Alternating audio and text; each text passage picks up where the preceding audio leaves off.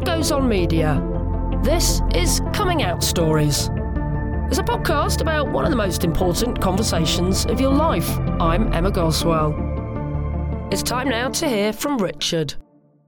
Well, I sort of knew that I was different about the age of 7. There was, this real feeling that I kind of had an attachment to other boys. It certainly wasn't sexual in any way, shape or form. It was emotional attachments.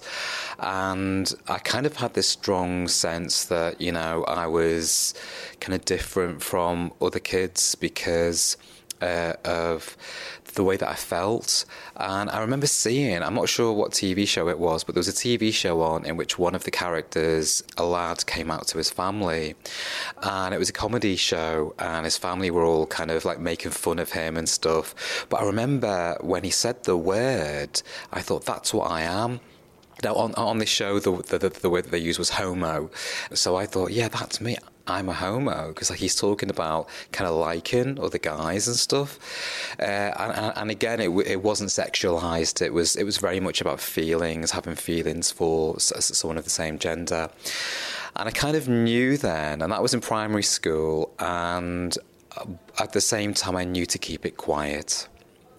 Every instinct told me to keep it quiet because people wouldn't understand, and people wouldn't get it. It's almost like it was something that felt so natural to me to have to hide it. Were there other people getting bullied then? Was that the problem? Were there other people saying things? I think what was happening with some of the boys in school was that they were being called names. So they were, were being called sort of female names, and those female names were, kind of casting aspersions to their sort of sexual identity, so stuff like homo was, homo and queer and bent and that kind of stuff was being used a lot on the playground. I think also part of not wanting to tell anybody was knowing that it was out of the normal, and I really, really wanted to fit in. I wanted to be like a regular kid. I didn't want to stand out. I didn't want to, stick out from the ordinary. And the main reason for that is because, I'm a black guy. Both my parents are from the east coast of Africa, and, I was born in the UK. And I just really wanted to fit in, and I thought, wow, I can't really tell anybody about me being gay because I'm already trying to fit in as a black kid, and I was going to primary school. That was a majority white primary school, so I thought, I don't want to create any more differences because there's already a visible difference already. And tell us a bit about your religion or your family's religion as well, because that was another aspect to you not really wanting to come out as well, wasn't it? Yeah, absolutely. I mean, my parents are both Muslims, and they raised me and my brothers to be Muslims, and it was so important, having that faith, having to go to mosque on a regular basis every Friday, going to Arabic school as well, sort of locally, and sort of learning the Quran and kind of Islamic teachings as well. And I guess my parents became less devout for a couple of years, but then returned back to being really, really devout. And so the belief that I had as a 7-year-old was that I wasn't right with God. It didn't feel right with God because, I'd heard comments made in the mosque, and I'd seen stuff on TV as well where it wasn't okay to be Muslim and be gay, and that the way that I was feeling was in some way against God. It was against the kind of normal things in life, that I'd been taught about through my faith. So I almost felt like I was a real disappointment, not only to my parents, but also in terms of that relationship I had with God, that I was almost kind of letting God down sort of thing, and that I wasn't right or I wasn't normal. I think the faith was a very, very important part of my life. As a Muslim, I find that you can draw tremendous strength and certainty from belief. But I didn't feel strong back then. I felt so terribly confused and very, very conflicted, really.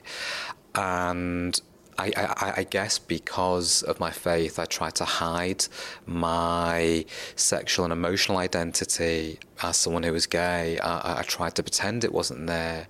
I was kind of hoping it would go away, but it seemed to just kind of be there.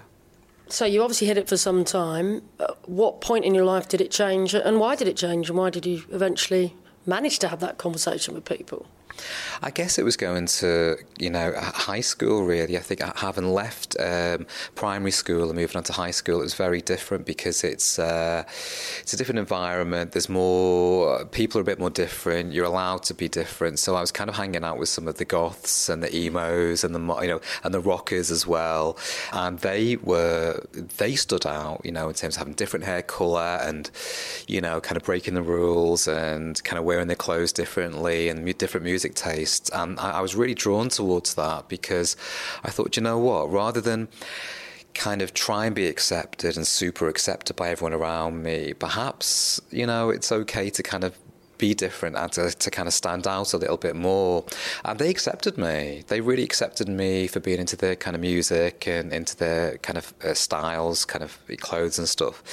And I guess that was around the time when I thought, I could probably maybe say something. I could probably kind of see how that goes down with them, because there were quite a few bands back then in which, some of the lead singers, etc., were queer in some way. They were bi, or they were, they were gay, and there were lots of people who were into David Bowie, and he was he was openly bisexual, and various other bands like Judas Priest, the lead singer was gay.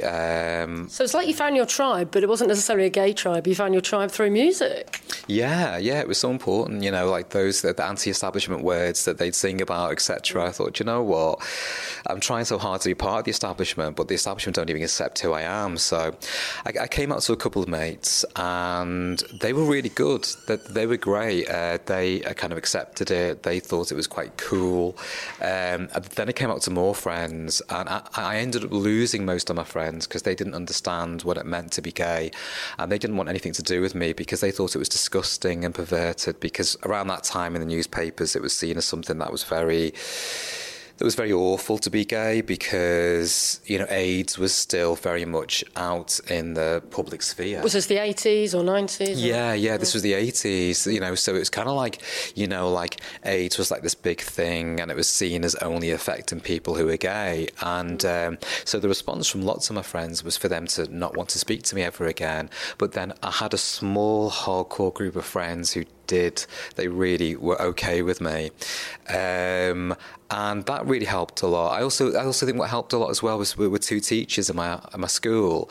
There was one teacher, I won't sort of mention him or what he taught, but he was very clearly gay, and he didn't seem to hide it, and he seemed to be quite proud. And there was another teacher who was trans, and she'd left the UK as a male, been to the United States, and came back as female, and I just felt a real affinity with them. I felt this real affinity that it was almost like they were role models for me. Having actual live role models there. I don't think the role models in the media were people that I really felt an affinity with. It was the immediate role models in my life that I thought, wow, they're real people, and I can see them and speak to them. So did they perhaps give you the strength to eventually come out to your parents then? Yeah, I think they did, I think, my feelings have been building up for a long time. I was really getting very, very strong feelings. Those feelings were kind of feelings towards other guys, wondering why I couldn't be with other guys as well. I mean, homophobia was still really rampant in the school, but I thought, you know what? I thought, this is something I need to do to be true to myself and to be honest to myself. And by that point, I'd started reading lots of stuff as well. So I'd started reading lots of books about kind of people's gay experiences. Lots of famous writers like James Baldwin. We'd read some of the war poets like Siegfried Sassoon and Wilfred Owen as well. And just kind of knowing that they were gay people, Oscar Wilde, made me think, wow, these are kind of regular people, and there's nothing weird or strange or odd about them. And it was nice in a way, because I thought, well, if people can accept their difference, maybe they can accept my difference too. So I came out, and I was happy with the response that I got from some people. Told my parents, It was appalling. It was awful at first. It was heartbreaking for my mum. She was very tearful for such a long time because she didn't know what it meant. She was confused. Now, I'd heard both my parents make comments about gay people on TV, saying that they were disgusting and they were awful, saying that they were in league with Satan and this kind of stuff. You know, that they point to these sort of queer people on TV and just have no understanding of what they were about. So my mum just needed time to kind of process stuff. She was very, very upset for a number of weeks, and we didn't really talk except over the dinner table. I really thought that they were going to kick me out. Then my dad, he reacted by saying that he could take me to the doctors because the doctor had tablets that could make me better and cure me of my gayness. So that was an interesting conversation. But what was great was I knew at a very deep level that there were no tablets that could treat gayness, that actually... At that point in my life, I actually felt older than my dad in terms of wisdom, because I thought, wow, Dad, you do know that this is not something that's treatable and that there are no tablets that exist. And I told him that. I said, actually, Dad, there aren't any tablets that a person can take to stop their gayness. And he kind of conceded it. And then he kind of sat me down and he said to me that through his trade union, because he was like a shop steward, he was like a big trade unionist, he'd actually fought for some of the freedoms of some of the gay employers in his workplace, and he'd never really spoken about it. And he said that you know, he was always able to accept gay people in the workplace. He just couldn't accept his son being gay. Because it was too close to home and it felt too uncomfortable. So that made me really angry.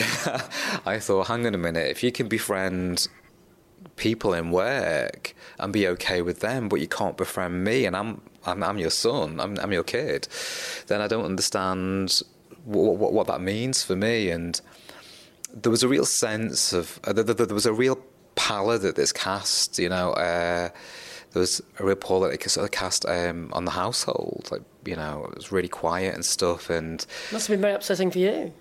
Yeah, very much so. I just felt like I actually knew what they were thinking. They were wondering how this fit in with their faith and with, you know, with being Muslim and not understanding where that fitted in with their faith.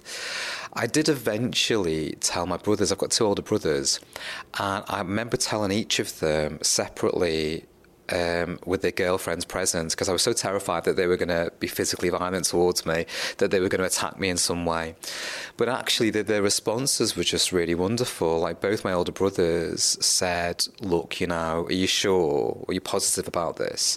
And I was like, well, yeah. And I'd heard them come out with homophobic comments like throughout my entire life. So and then they said, well, if anybody starts on you, just tell us and we'll beat them up for you, which was really nice of them. That was their way of letting me know that they still accepted me and, you know, were okay with me. But again, I could see that they needed some time.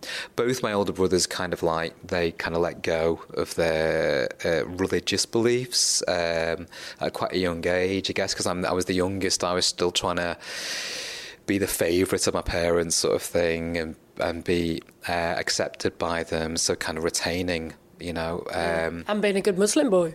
Being a good Muslim boy, yeah, that's what it's all about, you know. They were so proud of kind of parading me in front of other Muslims and saying, this is our youngest, and he's really good because he prays, like, you know, sort of every Friday, and he's at mosque every Friday, and he's, you know, this, that, and the other. I was kind of like the golden boy sort of thing, you know. They didn't speak to other Muslims about my older brothers because they'd seemed to have let them down in terms of not taking on the faith, you know. So how long did it take for your parents to come round and fully accept it? Because I think that is the stage you're at now, isn't it? Yeah, they fully accept it now. It took a long time. I think it's been a real journey for them. I think it took them years. And I think as each month went by, they gradually, incrementally began to accept it more and more. They were happy to talk to me about everything except for that. They were happy to have my friends over as long as they didn't know about my friends being gay or not. They said, we don't need to know if your friends are gay. we just want to know that they're your friends, and that's that. And I was like, right. In other words, you don't want to know if I've got a boyfriend. And it was a big learning curve for them, because they just didn't want to know too much personal stuff about me, too much details, and that upset me enormously, because I thought, well, actually, I don't want to lie to my parents. I don't want to hide from my parents. I want them to see me for who I am and not from who I'm pretending to be, because I pretended for such a long time.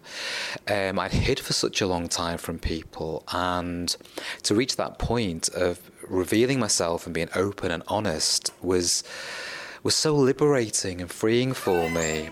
And then having parents who were asking me to not be that open and to not be that liberating, and to not feel that liberated, almost felt as though they were kind of slowing down my pace.